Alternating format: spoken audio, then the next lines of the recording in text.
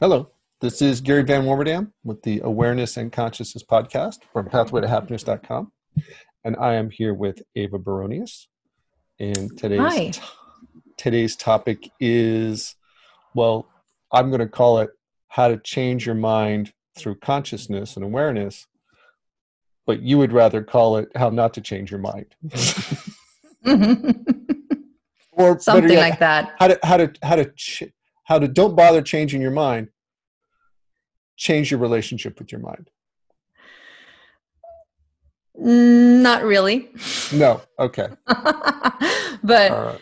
that that to change your mind, you need to change your relationship to your mind. Yeah. Okay. So Yeah. the agenda item, and the agenda item that, was my agenda item when I started to realize my mind was out of control and my emotions were out of control, was I got to change my thinking. I got to get control of my thinking. I got to control my emotions. What's going on here? Because it's out of control. It's chaos. And, then it's like, well, how do you do that? Yeah. What do you do? And so what we want to talk about is what is the mind? What's it doing? And what are you? Because you fundamentally learn with enough practice and training experiences, you're not your mind. And we'll call that consciousness for now. We're going to have a whole exploration of what are you, but you're not your mind. And then what is that new relationship and how does that change the mind? How does that process work? Does that make sense? Yeah, I think you've just given away the whole conversation, but that's good. well now well now people can sort themselves out and know if they want to stay and listen or not. uh There's not much, secret left to what we're ending up with, what our conclusions are. okay, well, how would you more mysteriously describe it? No, it's not about mystery. Yeah. No, I'm curious to hear first about what you just said. Like when you started your journey Okay. and you realized that you wanted to change your thinking. And there's like a control that you're talking about, like, okay, I wanted to control my thoughts and my emotions because they were running by themselves. So you wanted to have a control over that. Like, Okay. so what was that process for you? Like, what did you discover? My discovery wasn't that I needed to control my thinking. I didn't even see it as out of control. I didn't notice it. I was so identified with my mind. I was so identified with I was the one thinking that I didn't even see it. I didn't see my mind. I was like, it's like a fish in the water. You don't see the water. We don't see the air. Okay, we're breathing it inside and out. Most of the day, we're not aware it's there. Like that's how that's how clueless I was that my mind was there. The first time I really stepped out of my mind, I just left this really bad relationship, and I was thinking, oh, maybe I should go back. Maybe I should take me back. Nobody else would want me. I had a really lot of low self-esteem. Nobody else will want me. Oh, how can I apologize and hope she'll take me back? Like kind of, and I was like, my mind had concocted this conversation of wanting to get back in this relationship. And over here, I've got this other part of the mind going, no, we don't want this. No, we don't want this. We don't want to go back. We don't want more of that. And I could see this two completely opposing conversations. And I was watching this mind just take me in this conversation of going back.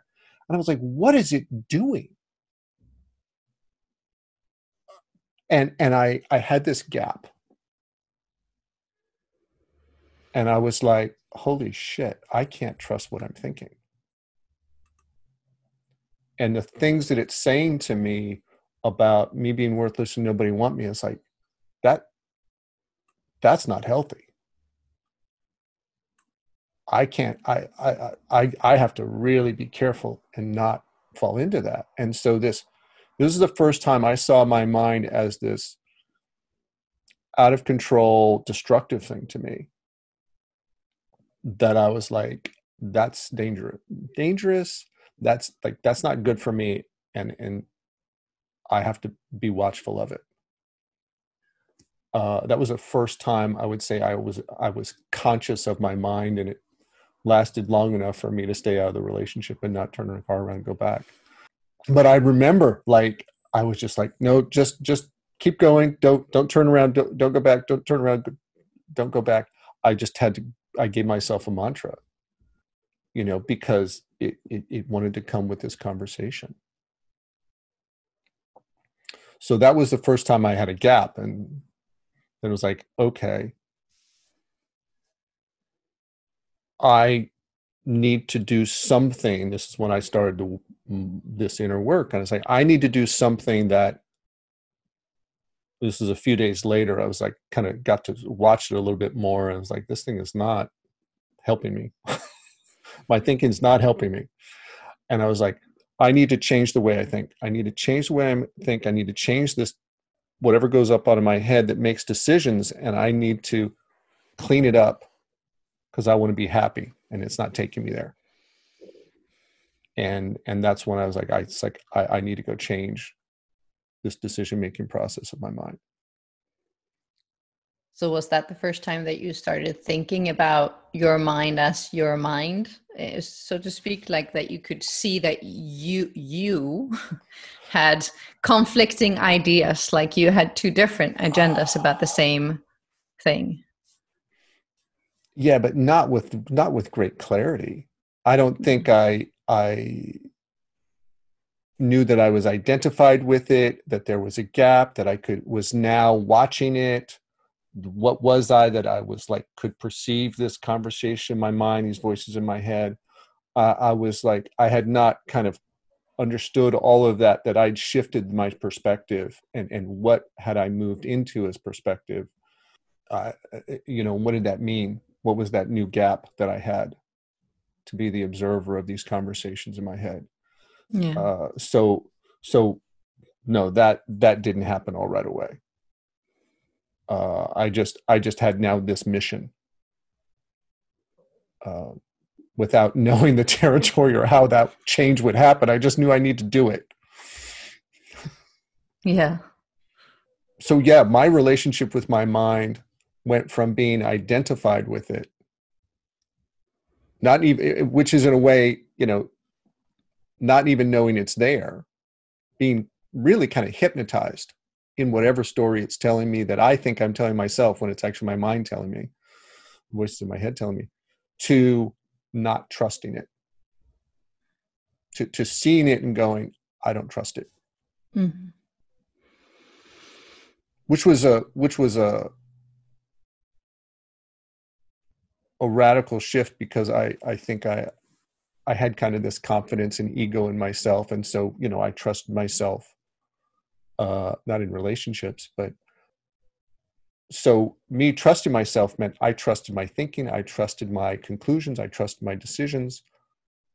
Confidence in the way I think. I was confident, and I believed my thinking, which meant I believed my mind, Mm-hmm. which I really invested in it being of value to me. And so it was a shock to go, no, it's not always helping me.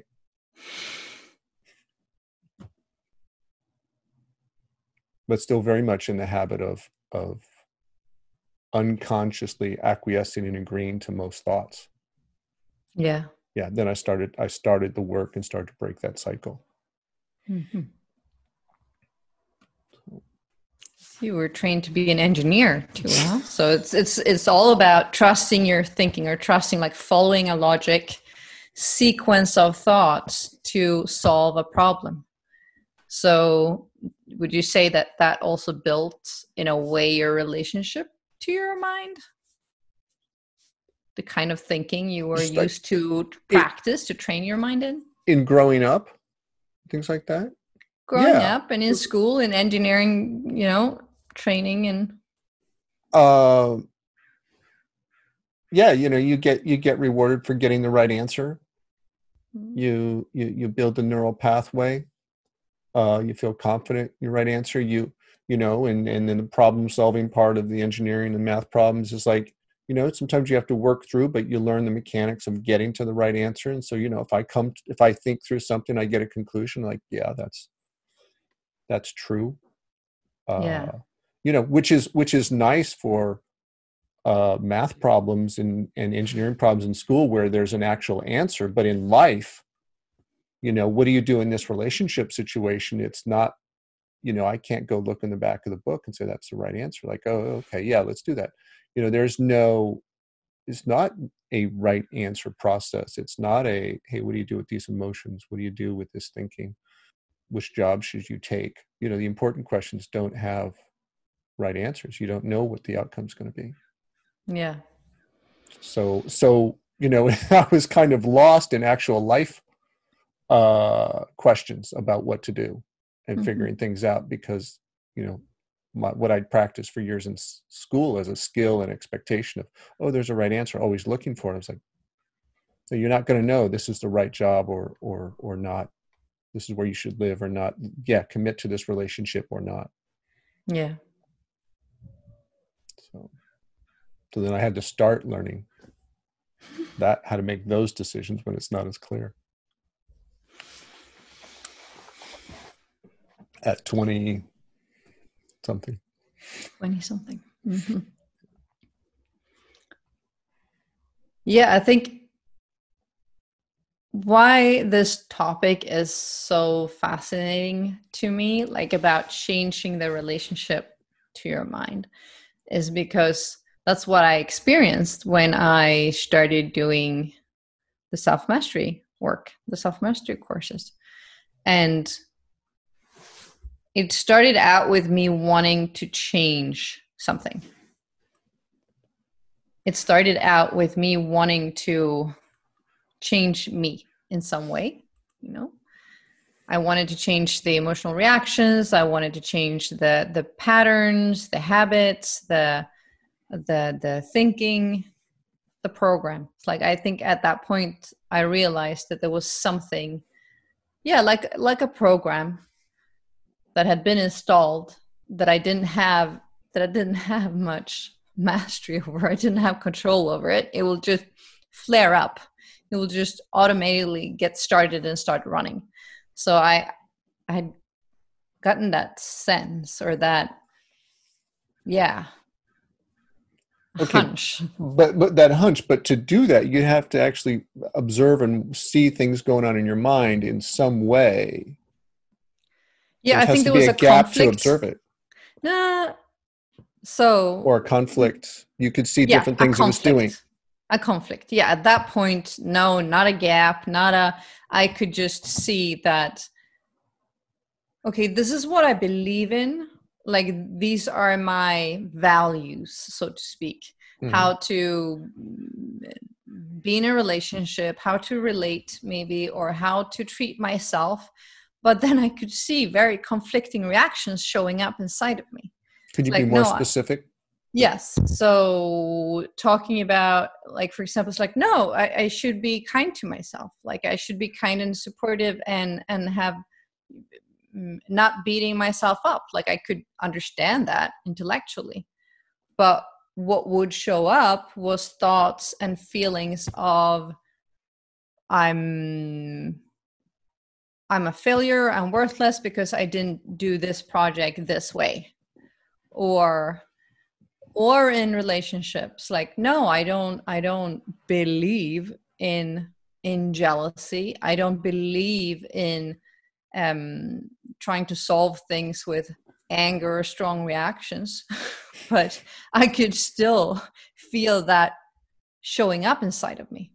So I think that was the conflict that you also described, but it showed up maybe in a different way for me, of like, well, this is the person I think, or I believe myself to be, or that I want to be. Like, these are my values. These are what I want to live by, but I'm not.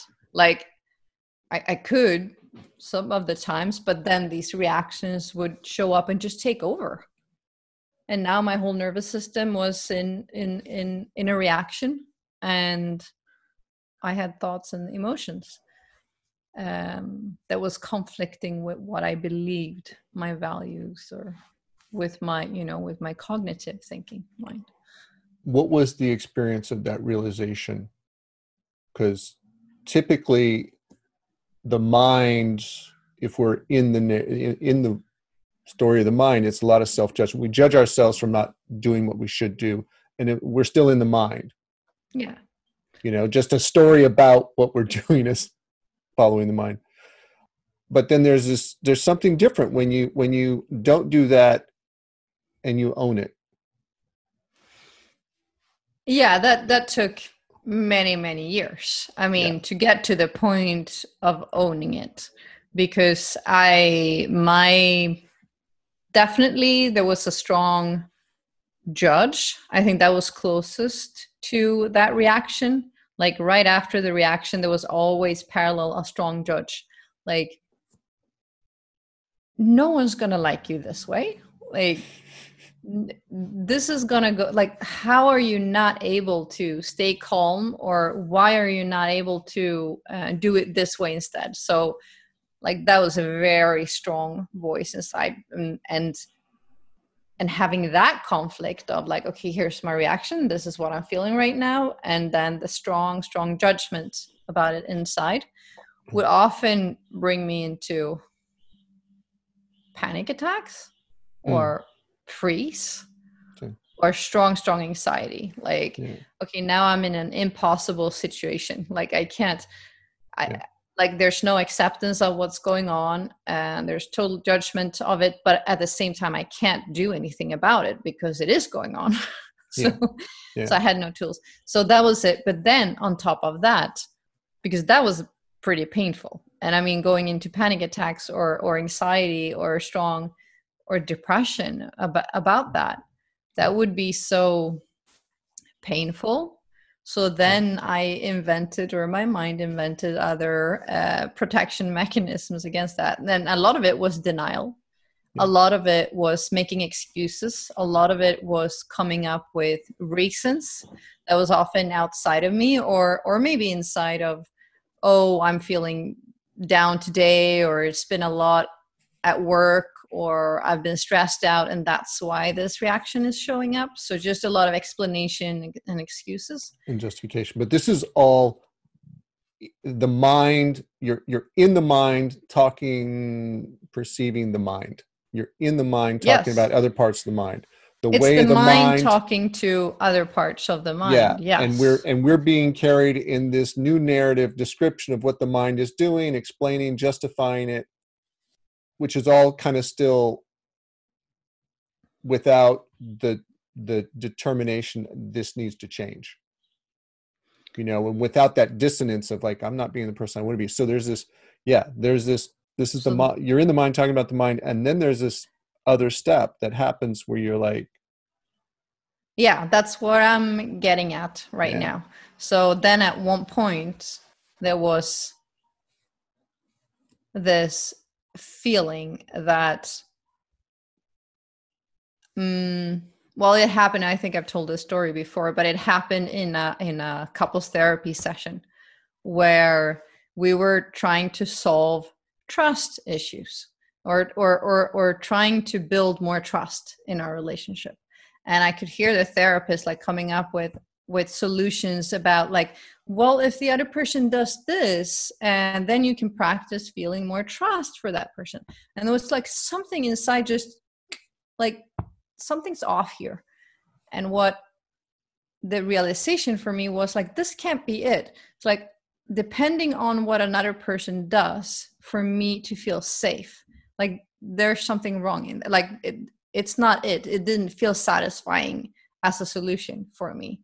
And with that, I started to look inside, and I started to like, okay, me feeling safe, me feeling secure, me feeling trusting, it needs to happen inside of me. So what is it that needs to change inside of me to be able to feel that? So that it was like something happened where I started looking at my own reactions to things and my own thinking in situations. or at least, I mean, I couldn't yet. I didn't have the skills. I didn't have the awareness yet, but at least I got motivated enough to look for a solution or a practice or a teaching that would teach me how to do that. I want to change this. Is there anyone out there that knows how to do this? Yeah, it was like, okay, there's a variable here that's my inner world. It's my reactions to them. Okay, instead of controlling them as the solution, what's inside of me creating this reaction, and how do I change something internal to me? Whatever it is at this point, not knowing what it is. My emotions, the way I think about things, how I interpret what they're doing. So getting back to why I'm so fascinated about this topic because what I stepped into that work with was like, I want to change this. I want to change my thinking. I want to change how this program and how it's been put into place.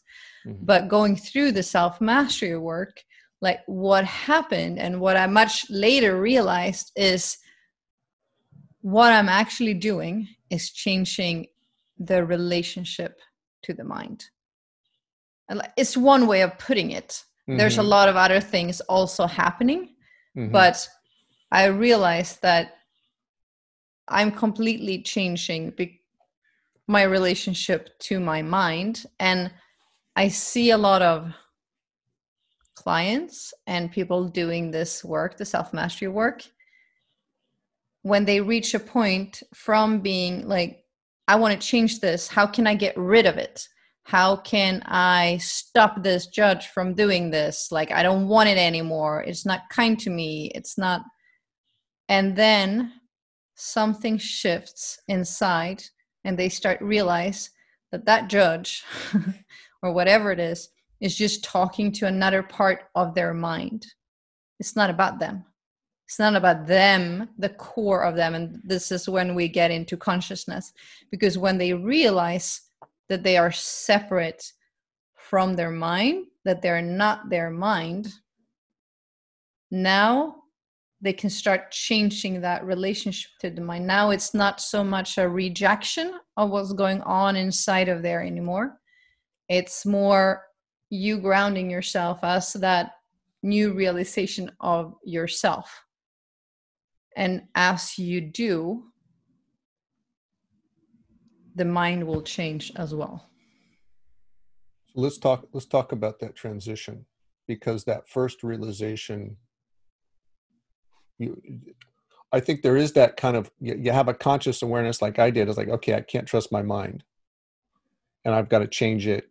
And a lot of times, like you described, it comes with this rejection of it. Hey, that's a terrible thing. I hate those thoughts. I got to control it, put the clamp on it.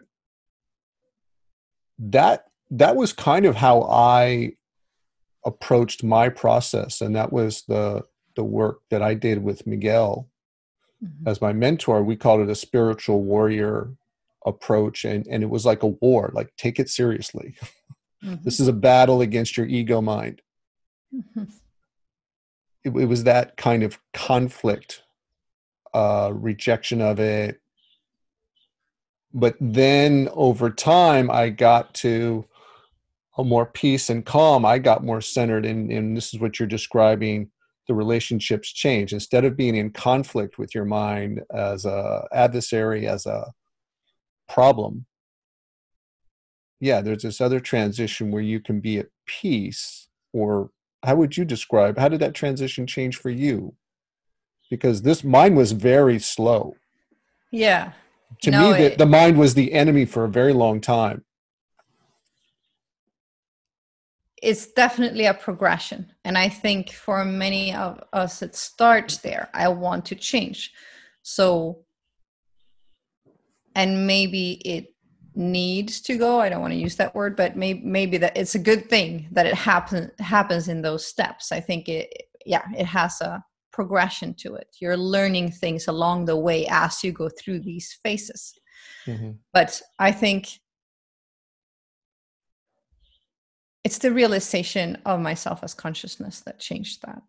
As long as I was identified with the mind, I thought that I was the one thinking one of the thoughts at least going on in my head. It's like, okay, this this might be the judge and this might be the victim, and like, but somewhere in there in the mind is also me. Like, what's my real thought? And when that shifted, and this was not a one single occasion when this whole shift just took place, it started with having the experience of myself as consciousness at kind of single events, or, you know, like during meditations, doing a power journey to Teotihuacan in Mexico, during another retreat where like, oh, there's something more to me than the mind. Like I could sense that I'd been identified with the mind, and now I was not the mind.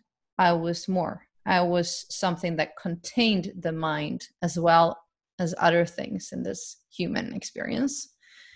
But that didn't mean that I then just lived by that. Problem solved. Problem No. didn't solve. The whole thing wasn't done right then. No. Yeah, me neither. Unfortunately, yeah, not. me neither. It was No. So that, I mean, then the process continued with a new piece to the puzzle, and I could continue to grow that. But those experiences made me curious enough to like, oh, I want more of that. Like, and I had the sense, and in a way, what happened was now I had the idea of it, and it was, in a way, I mean, I had the idea and I had the direct experience, but the direct experience wasn't there anymore. You know, like it happened back then, but now a week or two or three later, you're not feeling that same way. Yes. So now I don't have the direct experience, but I have the idea. I have the concept of it. Yeah, you don't even feel. The thing is, you don't even feel it anymore. No, I don't feel it anymore, but I have the idea. I have the concept in the mind. You know, it's like, okay, now it's a theory. It's like it exists. But what happens then? I start putting my faith in that that's possible. It's like, it's possible to feel that way. I want more of that. So now I'm kind of directing my mind and my focus to having more of that same experience. So it happened over several years where I went after that experience again and again and again, both at home in my own meditation practices, both going to workshops and trainings and retreats. So having more and more of that experience, and learning so many things along the way of how the mind would create an image of it and thinking it's there, and, you know, and then letting go of that. So a lot of letting go. You create an image, you created like a distorted version of what it was supposed to look like or how you get there. And you know, even from having that experience a few times, now the mind has the idea and it's like, okay, let's go there. And already now you're kind of, you won't be able to get it because it's like, go there, go where? Like, where is it? Where is it trying to go? You're going to the mind's idea instead of to the actual feeling. You know, this is a good reminder, because it makes me reflect on that process of like what motivated me. Because in the beginning it was like, okay, I don't trust this mind, is taking me into these bad decisions and I'm unhappy.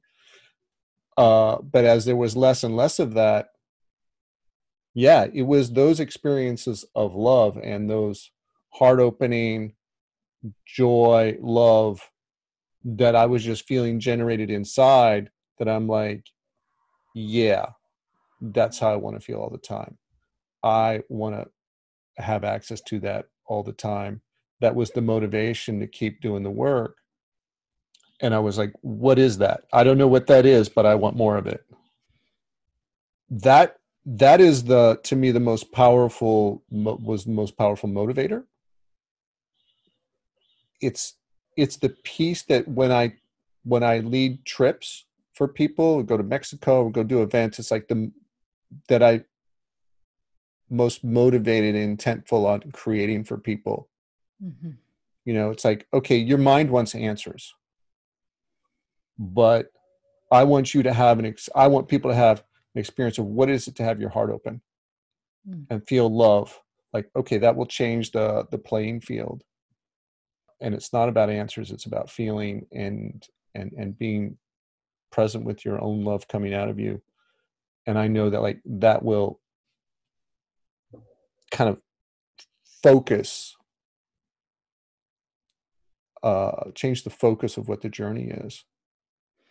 Yes. So that's exactly that, because, and I know a lot of people are doing like the self-mastery work at home like I did, and then yes, I went to retreats too, and that's where that big shift happened to me into consciousness. Like now I got a different experience of myself.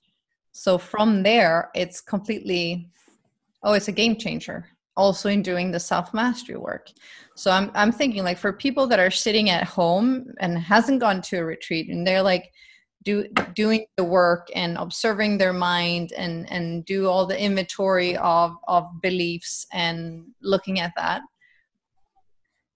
Oh yes, I want them to have this experience because it will change the work from, and my experience is that it changes from like, oh, I need to change this. I want this to go away.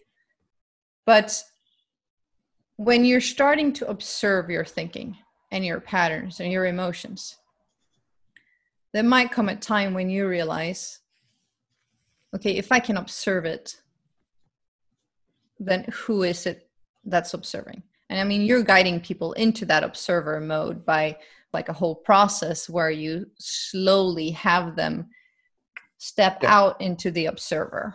Yeah, which is it's very, very, very systematic. Yeah, very systematic, the most practical way of doing it I've ever experienced. There's a lot of people out there, there's a lot of teachers and talking about like step into the observer and be present with your thinking. Yeah, I gave a systematic engineering, like do these steps. Yeah, do these steps and you'll will be in the observer. Yeah, you'll get there. You'll be separate from instead of giving the fluffy concepts or the talk about it.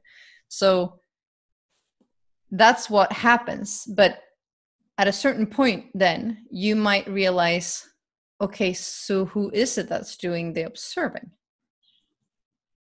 Like, who is that? Because in my world, in my experience, anything that you can observe, you are not. And this is something that I'm teaching in the Beyond the Mind course, the meditation course. Explain that logic. If you're observing it, you're not it. Yeah. So that's like a conclusion. Yeah.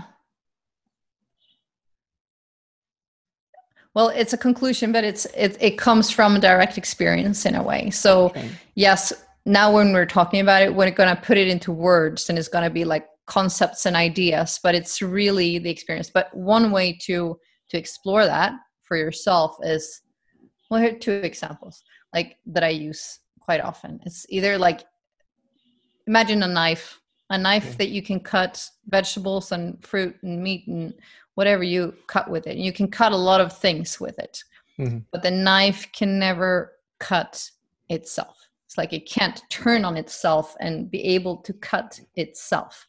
Okay.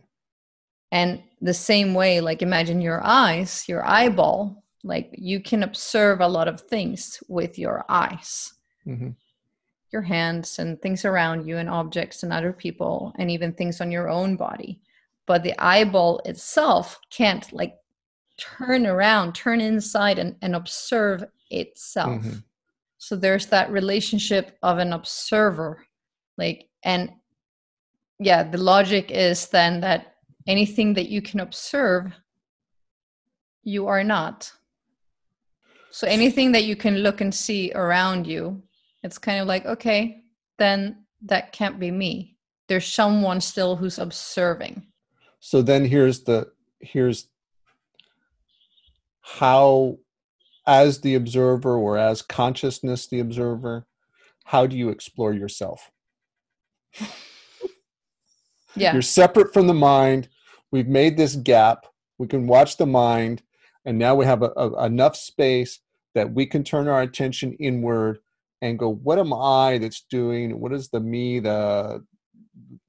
this being that's doing the observing that's still here. Yeah. Okay. How do we become aware of ourselves? And what is that?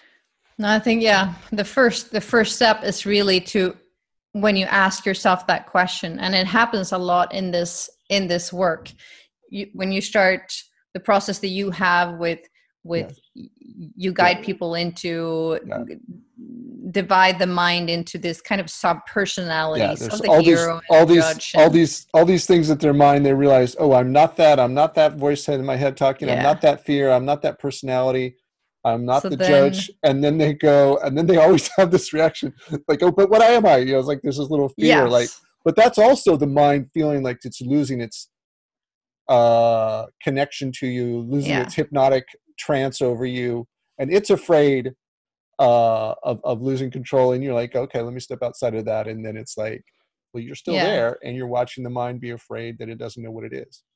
So I think that's the first step, like that you're asking yourself that, like, wait a minute, who am I then?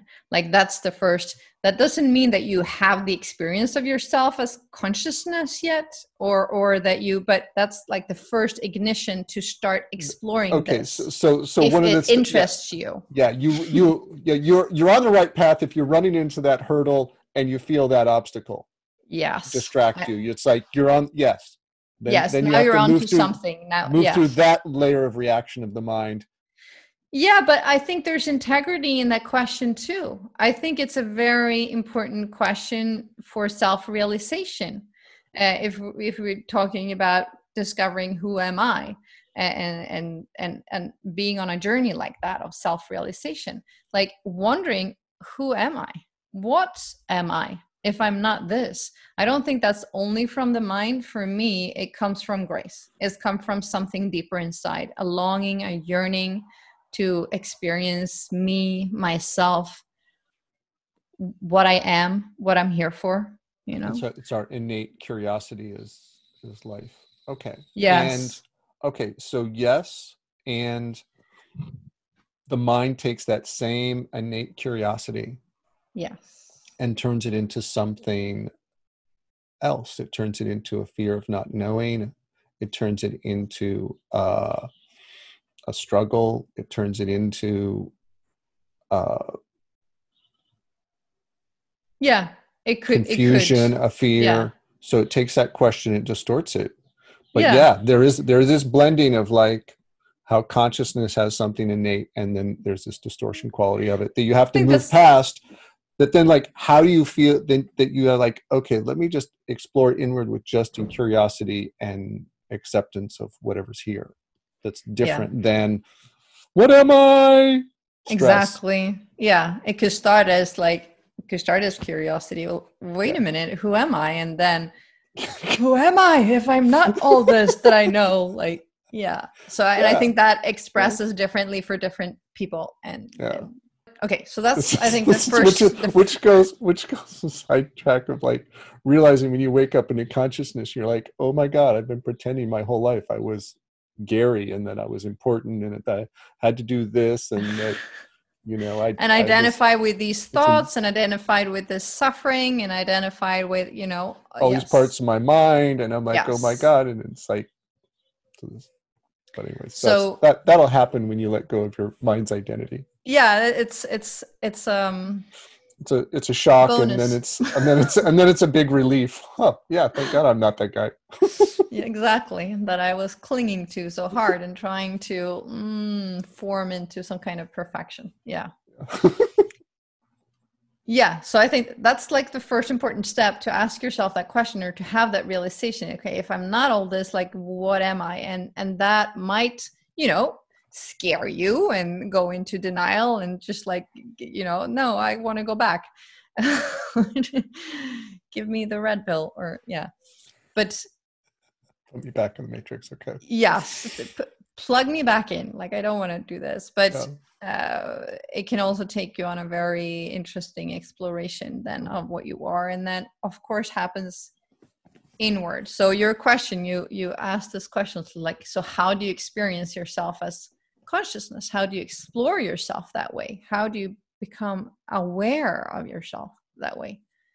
And there are many, many ways. For some people, it happens spontaneously, I think. Like I talk to people who've had standing on a mountaintop somewhere or out in nature, and they just get this sense, they just receive this sense of being connected to everything, like a wholeness of clarity, of knowing without words. So I think it can arrive like that. Often for most people, it doesn't stay like that. Yeah. You have that experience, but then you shift out of it. You go back to that identification with your mind. I've talked to people, and it's happened in ordinary experience. She was in college campus, and she was in the morning walking to class, and it was like this, struck by this whole consciousness expansion, and everything was connected and everything was one, and not knowing what to do with that new information, and then her mind having reactions to it for months afterwards and not integrating it. So yeah, it can come as a big jolt, and but then your mind is still there, go back to doing what it's doing. Yeah, and you go back to paying your bills and go to work, and then the mind patterns creep back in, and yeah. But know, like you had those experiences from journeys where you feel that love, and you're like, I know there's this other kind of experience going on in life right now at some other level I'm not aware of. Where is it? How do I tap into it? It's like it's there, happening simultaneously in parallel with what the mind's got me busy paying bills. And where's this other experience? Because I know it's available. And I believe that it's guiding us. Like that experience, when that spark has been lit in you, in a way, it's like something has been activated. Yeah. It's guiding us. Yeah, and it pulses and wakes us up, and then it's like it goes dormant and goes up and down till like, or our attention shifts, away from it and towards it. Yeah, there's that too. Certainly, that's like, are we intentful on awakening that consciousness and that love, or are we? Oh, I'm busy. I don't have time. It's important that I become an important person, become a success, and what my mind says I'm supposed to do.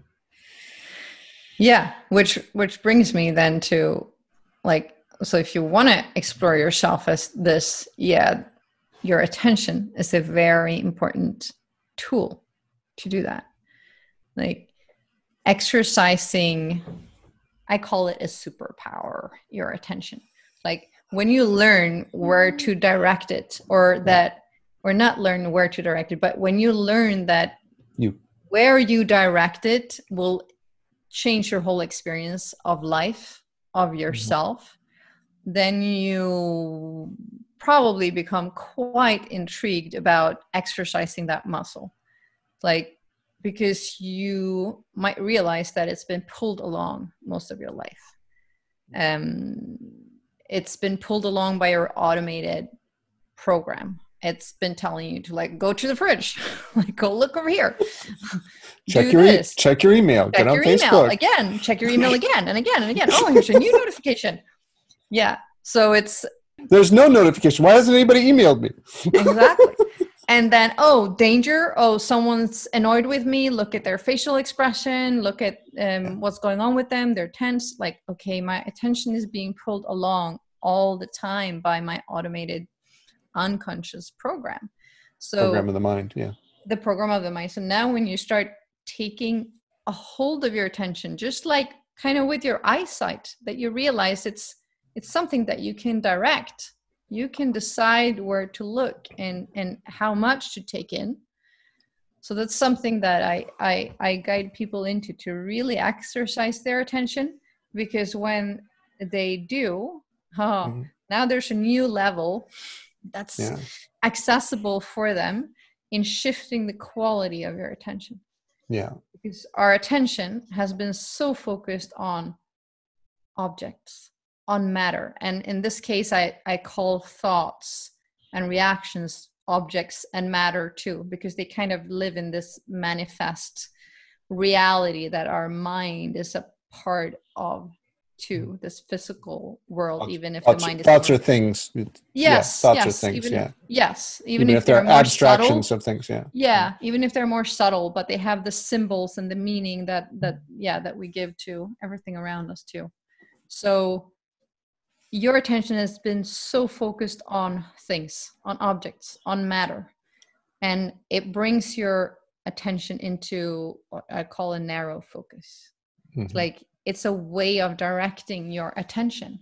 And now that you have exercised your attention, you can learn how to shift that quality and become more aware of other much more subtle nuances of your being. It's like of awareness itself. And it's a process of shifting your attention, of relaxing your attention to take in more and more and more. And when you do, so I use this as a very kind of practical, systematic technique. Strengthening that muscle to gain control of it, Strengthening, that yes, muscle, and step gain control of one. it. Yeah. Step one, and then learning to shift the quality of it. Because now with that, yes, now it's much easier to experience yourself as awareness, because otherwise you're looking at objects. Like you're looking with that narrow focus on objects and you're like, where is it? Where am I as consciousness? And you're trying to find it with that narrow focus and with your mind. But the experience of consciousness does not happen inside your mind. It doesn't happen with your mind. It doesn't happen inside of your mind. It happens somewhere outside, beyond the mind. So, yeah, because I thought this was really clever. There's a better word than clever. Because in the Self-Mastery Intro course, I do a session on attention. I'm like, this is critical. This is world life-changing to gain control of your attention, from your mind and have it. But then, you do this great attention meditation where it's like, okay, let's take control of this attention and now let's explore inward. Yeah. Because it's like, how do you explore consciousness? Well, you need this tool of your attention. Yeah. And then you start to really play with it. This is what you can do with it. This is how you direct it. This is how you focus it, or wide angle vision, like narrow focus, or like, it's like, how do you use your eyes? And you learn, talk people through how to use your attention and then turn it inward and like on your own sense of presence, on your own emotions and things like that, a really detailed way. Yeah. So. Yeah. And that's, for me, is a way of getting the mind on board. I mean, the mind functions that way. It wants steps and explanations to why and how we're doing this. And once it has a very clear roadmap, like do this, number one, do this, number two, go here, number three, Yeah. turn around. Now you have a very clear instruction to follow, which calms the mind. It's just like, okay, I'm on board now, we can do this. And so now it's not putting up that fight and asking for explanations. So now it's calm, and you can calm down to have this experience of yourself and shifting into awareness. So, because you know what you're doing. Yeah. Yeah. And the big reason to put focus on your attention or learn to direct it is, of course, because where is it coming from? I talk about it as like, okay, if the attention are the rays of the sun going out, and it lands on Earth and it lands on different things, different planets.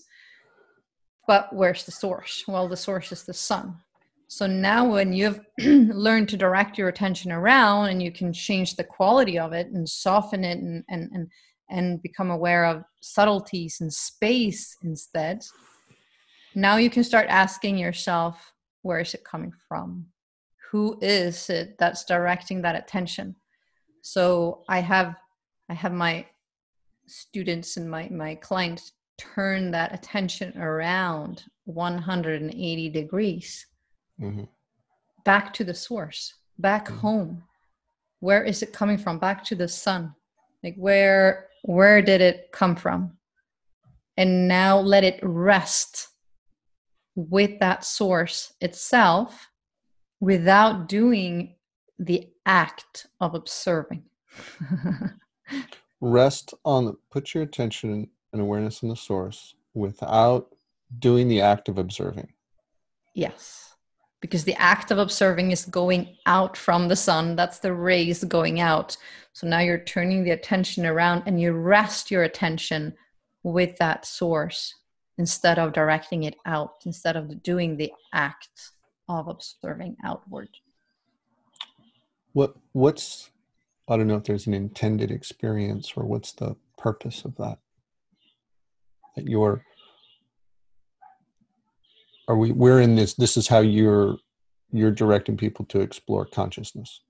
Yes. And themselves as consciousness. Yes. That'll work. What's the mind typically do, or how does it react when one does this? Oh, in 1,000 different ways, depending on, what's going on that day or but a very common thing is that it wants to be involved and is going to ask questions. Like, am I feeling it? Is this it? Shouldn't there be more? Yeah. Am I doing this right? Am I doing this right? Am I doing this exactly. Right? Okay. Yes. Okay. A lot of these things. And so here, this is kind of if your mind is asking a lot of questions, you might be on the right track. Oh yeah. I mean, the mind will most of the time ask a lot of questions. I mean, it's doing what the mind is doing. Mm-hmm.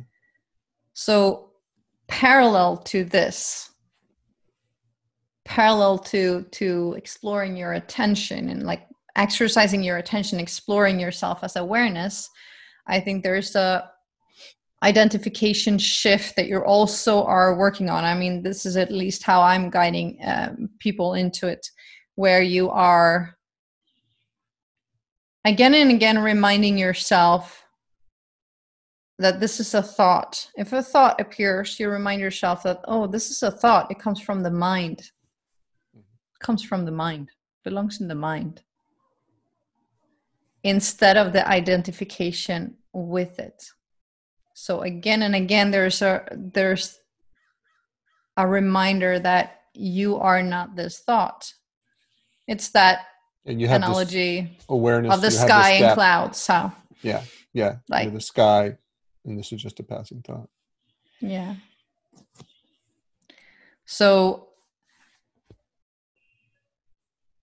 if you know that,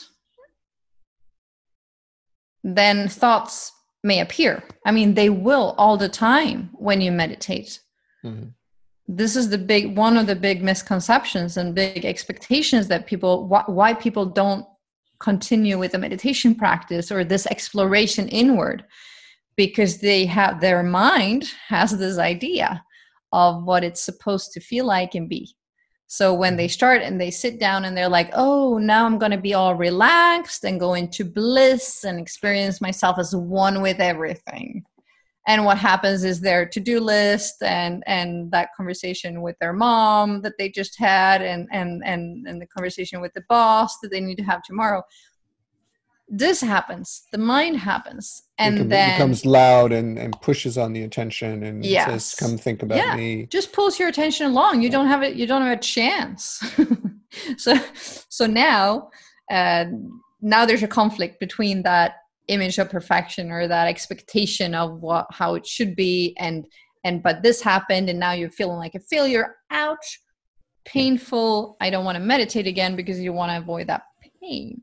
Yeah. So if people know that the mind does what the mind does, then you have a much greater chance to know that, like, okay, this is what I'm up against, or this is what will show up, Yeah. And I will remind myself again and again that these are thoughts of the mind, that the mind is just doing what it's doing.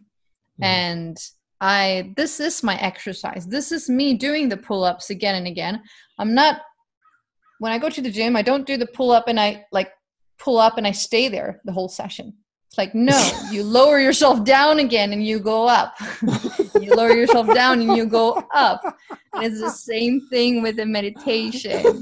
Like you get pulled along, your focus will get pulled along, and you bring it back. It's the movement. It's much more of a movement than a static place. It becomes pretty clear when you talk about it that way, but you go to sit in meditation, and you're going to go do exercise. You're going to work out. You're like, okay, bring it back. Okay, bring it back. Yes, bring it back. Yes. Yeah. No. If you're aware that it's a movement and not a static place you're trying to get to, then now it gets fun. Yeah, because you've changed the expectations.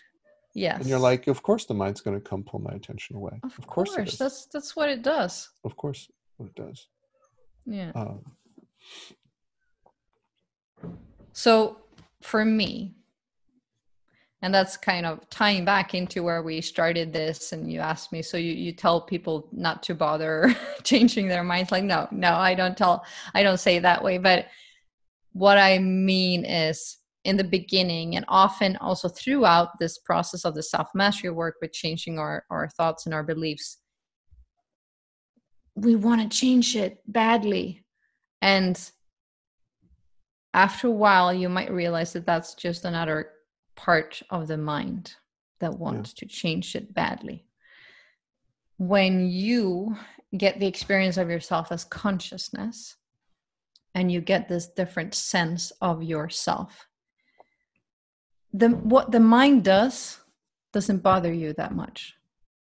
It's like, here it is again. Oh, here's the judge. Oh, okay. It can even be amusing. It can even be, you can even laugh and giggle about it. Like, okay, there it is again. Interesting. There it goes. Because you are not identified with it. And it's not only that you're not identified with that specific part of your mind or that specific part, but you're not identified with the mind altogether. You have a different home, and you just know that this is one room in the building with the mind that does things. Mm-hmm. And there's so much more acceptance about that. And there's still things that you probably want to change in that room. Like, no, I still want to redecorate. Like, I still, the floor is still rotten, and I want to make it new. Yeah, you're gonna overhaul and redecorate the mind, but but you're doing it from, and I'm coming back to, like, you're putting your attention inwards to where that sunlight is coming from within you, where your attention's coming from within you. You turn attention on attention. Yeah. And from there. Yeah. And then it's like, well, that mind, that's over there. That's doing what it's doing. Yeah. Yeah. And you've changed your relationship with your mind. And now you're not in the conflict with it. You're not desperate about changing it. You can have patience with it. You have patience with yourself. Yeah. And there's a whole different, you aren't the person that the mind is talking about, that the mind says you are. You aren't the character in its narrative stories anymore. You know, you're grounded in that sense of self as consciousness and have access to love and your emotions in a different way. So what the mind is doing is not that big a deal at that point, or in those moments. Maybe it's just in the beginning, a small moment where you have that. Yeah. I think that's one of the huge gifts with this work, like that shift where, I realized that, okay, I'm not that judge, that's the judge, but I still feel punished by the judge, but then the realization that the judge is not talking about me. Yeah. I'm not who it's talking about. Yeah. It's talking about another part of my mind, and I'm not it. I'm completely outside of that. Yeah, that shift in identity. What you're talking about and how you used meditation in your process to deal with all this stuff going on in your mind, and that you share in the Beyond the Mind course. I got to those experiences, got to that sense in the power journeys I did with Miguel, the events. that were very kind of ceremonial and shamanic journeying and things like that. It's like you kind of leave your mind behind and get into heart opening experiences. And I teach in the self-mastery course this nuts and bolts. There's your mind. It's driven by your belief systems, and by being the observer of it, you're kind of backing up. You're like, and you're backing up and you're being the observer. You have a bigger and bigger gap between you and the victim stories, you and the judge stories, you and the perfectionist stories. And as you see these things as the observer, you're not them, because you can't be what you're observing. And so you're not them, and the gap between you and your mind is bigger and bigger. And so you're backing up further and further and getting closer to the sun. Yeah. And then what I like about your course and your process is you're like, okay, folks, you've backed up so far. Now turn around and look where you are. Exactly. Yeah. So you've already taken the steps. If you've done the self-mastery, you've already taken the step exactly to distance yourself. Yeah. Exactly. Yeah. I like how you describe it. Now just you're backing out. You're backing out of the room of the mind. You're backing out, and then it's like, notice where you're right there. Just turn around. Right. Turn around. Look around you. Where are you? Go, hey, folks, you've done all the work. Now enjoy it. Yeah. And I mean, I had my first experiences of consciousness like that too, of like going on journeys with you and to Mexico and Zion and other places. But I also had a meditation practice since before, but it had a different focus. It was much more of like optimizing the mind or quiet the mind or calming things down, or things that you hear about that the effects that meditation can have. But after having these experiences of myself as consciousness, that became my primary intent. My purpose with my meditation practices was to go inward and explore myself, the core of me. So the way I see it, meditation is you being with you, like the core you being with yourself. So it's not in the mind at all. It's like, you're sinking down through the layers of the mind to be with you, and you being with you. Awareness hanging out with awareness, basically. Yeah, you as consciousness, you as and I think consciousness might even be a too narrow a term, because there's more to it than that. There's like consciousness sounds like this abstract, it's not doing very much, it's just watching things. But no, like you said, there's this, like sunlight, there's this force, because what are we then if we can move attention, if we can direct this body, if we can direct emotion? It's not just conscious sitting there as an observer. It's like, well, there's this whole force of life. How are we expressing it? Not just what are we doing with attention, but what are we creating with words? What am I creating with emotion right now? Yeah. How is life moving through us that we are now consciously directing? I often talk about it as life itself. I mean, life force, or whatever you want to call it, or love, but this is something that I also come across for people, and it was a big, call it hurdle maybe for the mind, when going through this process of more and more grounding myself in this experience of consciousness, like operating from there more and more. Because in the beginning, and I really like what you're touching on here now, because in the beginning, when you start experience that, often in a meditation practice, it can feel as nothing. It's like, it's a void. It's a big black nothingness. Turning your attention inward. Yes, because what you're doing is you're stepping out of the mind, and when you're letting go of the mind, it seems quite empty. It's like, where am I? It's like floating in space. Who am I? What am I? You stepped out of the room with all the drama. Yes, it's going to be quiet. Yes. So it seems it's like nothing. And this for me now, I mean, I'm so passionate about this. So it, from having the experience myself, I also wanted to kind of what you describe of like the nuts and bolts, like what is it that I'm doing when I'm experiencing myself this way? It's like I really like broke it down into, okay, where's my attention? How is it directed? What am I doing to be able to guide other people through it too, and to understand it for myself, because I have a mind like that wants to I understand. know because you took like this whole engineering systematic, like, what am I doing with my attention, in my process, with my focus? Where do I turn it? What goes on when I look at inward? What's the resistance level? I mean, you have this great detailed process about this, the mechanics of it. Yes, because I think I wanted this so much. Like it became a strong yearning inside of me. It was like I want this. I want to live from here. I want to be all I can be. I want to have life move through me. I want to operate from there.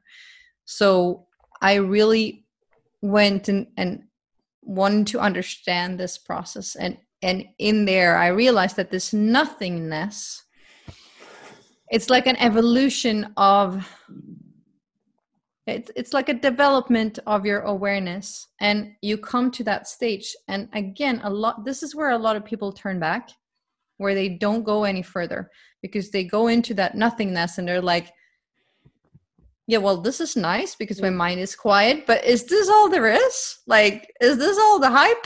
Like, what's it? So The emptiness, then they don't, the great emptiness is talked about in there. Yeah. And they don't continue, but there's more. So this is just a phase. It's a stage. It's your awareness that's in an evolutionary process. And as you keep exploring and expanding your attention out more and more and more and connect back into this, that's when that going from nothing to everything happens. And it feels very different than just nothing. Now it's this deep sense of joy and love and life. You're like, now it's the sun that you talked about. Now it's life force. It's yeah, you start to lose words. Yes. Yeah. So you start feeling the everything of life everywhere. Yes. So this is also something that I see people get stuck in, or then starting having thoughts and beliefs about, like, oh, but this is detached, or this is, but it's part of the process. And yeah, you're passionate about sharing this. Yes, you're passionate about taking people, because you just didn't dissect this for yourself. You dissect it as like, how do I share people? How can I get them to take this little step and this little step and take this whole process? Why? What's the drive that you're like, you get excited, like, I gotta share this? What's the motivation? I think a few different things. One is something that we talk about at times, like if you made a beautiful dish, like some food, and it just tastes delicious, like in your mouth, and you just want other people to taste it too. You like put the fork in their mouth and you're like, here, try this. It's amazing. So part of it is that I think it's in a way that it's contagious. Life is contagious. Like that dream, that experience wants to grow, and it's like moving through me, and it wants to come out. It wants to spread to other people in a way. It's how I feel it. It's how I sense it. Misery loves company, but joy and love and happiness, wants company too. Yeah, it just wants to be shared and experienced, I think. And Yeah. so that's one part. Another part is the immense value shift that I've experienced in my life with doing this shift. So it's like, it's also about sharing something that brought so much more, happiness and joy to my life experience. Yeah. And I know that most people are in suffering and struggling. So it's also, like an act of wanting more for people, like I want you, maybe that's the same thing. I want you to have this experience too. It's possible for you. I want you to know that it's possible for you. Mm. And another part is that I just, like you said, this is the thing that I'm passionate about. It just comes naturally. I can talk about it, as you can tell, for hours and hours. I cannot talk about like a million things that occur in the world for hours and hours. Like I don't talk about car engines for hours. I don't talk about, whatever it might be, shoes for hours. Like it doesn't interest me that way, but this does. It just does. And so that's like, why not spend my time with the stuff that really interests me? Yeah. Makes your heart sing. Okay. Yes, I come alive. I feel that whole, me sharing this connects me to it, to life, to consciousness. What's the relationship with your mind now?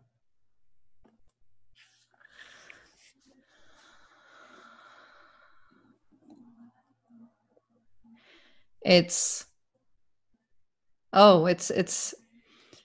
well, in general, in the big picture, it's so much more compassionate, so much more kind.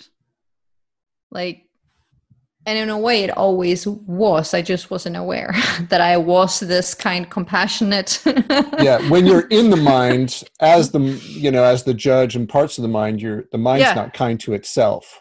But as Yes, exactly. consciousness has always been patient and waiting and Yes, caring and yes. like, oh yeah, you go over there, do your drama. We'll wait. When you're ready to be over here, you can do this too. Exactly. It's been knocking at the door all the time, or you've been knocking at the door and it's been inside there all the time. But yeah. So once you enter, once you put your attention there, once you want to merge with it, now this is, again, there's not so much to change. It's not like you have to learn self-love. It's not like you have to learn compassion and kindness and love and acceptance. It's just there waiting for you. It's right there, and you start aligning with it. Then you start feel that way towards yourself, towards your thinking, towards other people and their program and their reactions. So it's my relationship to my mind. Sometimes, I'm giggling about what it's doing. And sometimes, because it still does what it does. It threw out it still has crazy thoughts. So many crazy thoughts. Sometimes in a way my mind has more crazy thoughts because it's my imagination and creativity is so much more free. Yeah, and you're not suppressing some of it and saying, "Oh, I shouldn't think that." No. So you're just watching it, and then a lot of crazy shit can appear. Yeah, and you're like, well, yeah, you don't nothing to do with all of it, and then some stuff you're like, oh yeah, that's a good idea. I want to act on that. Here's a question I have, because I've thought of this work as, as you're letting go of these false beliefs, you're letting go of fear, you're moving into love. I see it as consciousness is growing. Your awareness is growing. Like your muscle is getting stronger.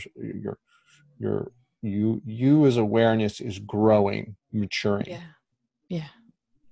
Okay. And so this is like you have to develop self-awareness the way you develop a muscle. That muscle controls your attention, and that's able to develop more of it. You're able to spend more time at the gym. It's this acceleration process. Or, because that's how I think about it. Mm-hmm. Or is consciousness always there and we're just moving into it? Or is it something else? Oh, whatever we say about it is not it. It's just candy for the mind, and that's fine, because the mind wants to be part of this journey too, or I want my mind to be part of this journey. So I give it little images and little understanding, and that's why I think it's helpful to talk about it as a journey. It's not a journey. I mean, it's not. There is no timeline. There is no moving from point A to point B and onwards. Like it doesn't exist. It's just sinking in. But I think it makes sense to talk about it as a journey. No, it would make sense to talk about it as a journey, but for you, it's not a journey right now because there's just this expansive field of play. Yeah. And I'm that's a very short summary, but there's like, well, it's so that play and create and enjoy is a journey. It's a very different form than, okay, I got to clean up the drama. Yeah, but I mean, from where I am looking out now, like, a journey doesn't exist, like, ever. because that would mean there's time and space, like, so right. there are other things like that, but that doesn't mean that, I hear teachers talk about this like, oh, it's not a journey, don't call it a journey, or it's like, because that takes away from what consciousness is. But I think talk about what's helpful, but be aware that it's just words and symbols, like it's So I talk about a journey into consciousness, but I think the first lesson in the course, I just take that apart and I say this is not a journey at all, because that that implies this. So it's but yes, talk about it as whatever helps, but then keep letting go of those ideas. Keep detaching from them. Okay. So you are going to share this process in your upcoming course, Beyond the Mind meditation course. Yeah. Depending on when you're listening to this, it might already be happening, or it might have happened, but this is a course that I'll be teaching, I think, for many years ahead. So it will be ongoing. It will be there because I think it really, adds the self-mastery work. I call it a self-mastery meditation course because you'll explore, take apart beliefs as you go, and you bring your resistance into all this. And which is normal. It's going to show up. Of course. So yeah, you're being honest about, we're not supposed to be expert meditators at this, but you're like, what do you do with the mind as you move through these different levels towards? But also we're going to shift your whole relationship to resistance, and we're going to call it, well, that's your kick-ass teacher. Like, that's your Yoda. That's your training buddy. Totally. That's your sparring partner. That's who the Yoda on your shoulder pushing you harder. Yes. So it's like shifting that, relating to your resistance in a different way, and see it as it's really good for the self-mastery journey of changing your mind and your beliefs. Because if you have this space, the consciousness, you as consciousness, to do it from, it's a game changer. Yeah. Now you're up-leveled your skills. Like if you were playing on 3.4 before, and now you're on like 20.5. Yeah, to move through to have that sense of self, and to be able to look at your mind and the belief systems in your mind from that perspective, you accelerate the process by an order of magnitude. Yeah, so you're building this whole new universe to build that new house in. Yeah, and you get to do that too. Yeah, so that is part of it. But then it's also like people that just have this yearning. I know for me, that was a lot of it. Like, I want to experience myself from there. Like, I want to know what I am. And that's often shows up as a yearning, as a longing, as a calling, maybe inside. And you might have been not listening to it, or say like, well, that's for gurus or yogis or monks. I don't have time to go to, a monastery and get there. Yes. But that was always the the thing with Miguel, he's like, the world doesn't have enough room for all of us to go to monasteries, but we can all do our own work where we are, and the master needs to live in the world. Yes. To have your mastery in the world, because that's where it's needed, and that's actually a better training ground. Yes. Oh yeah. That's it's like how do you live it how do you live it in real life? Yeah. So all the challenges are opportunities. Yeah. So your mind might tell you like, but I've got 2 little kids at home, or I'm focused on this right now, or I'm taking care of a parent, I'm working hard, whatever it is. But like meditation for me is not about going to the monastery and sitting for 4 hours. It's a shift in awareness, like where you're putting your attention. Yeah. I have like one person that did the course the last time. He's used to be a truck driver. Now he works at the office, but he said he would do the exercise. He would do the practices while he was filling the trucks, while he was fueling the trucks, and he would move his attention around while he was waiting.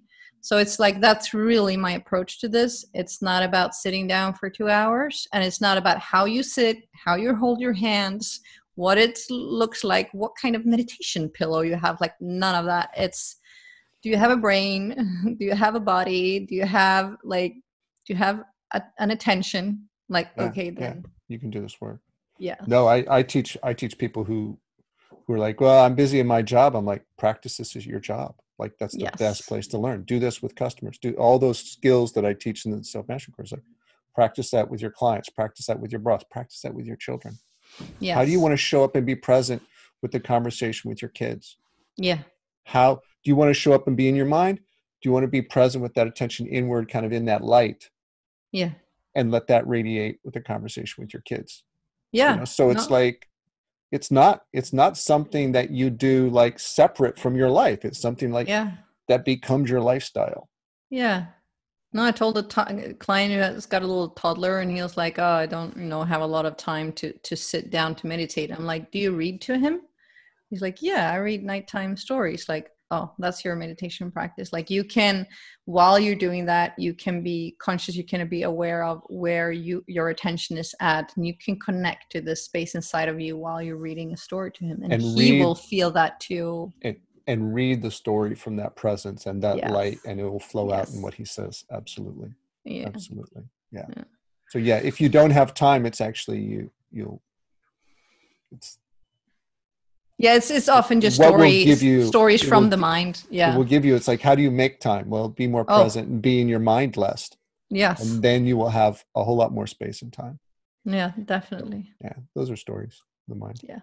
So next round of Beyond the Mind meditation course. Yes. Opening up in enrollment. Registration opens up in middle of September, and we start October 3rd, I think. Yeah. And if they missed this podcast and are listening to it months from now, they can sign up and get on your wait list for your next one. Where? On my website, selfmasteryandbeyond.com. Okay. And also, we're going to do a webinar. I'm going to do a masterclass about consciousness. And that will be completely free for anyone to access, and hopefully getting some more nuggets on, like, if you have this longing, this yearning to connect with consciousness, like, again, how do I go about it, and what are some mindset shifts that will help you get there, and what are some resistance and obstacles that can show up.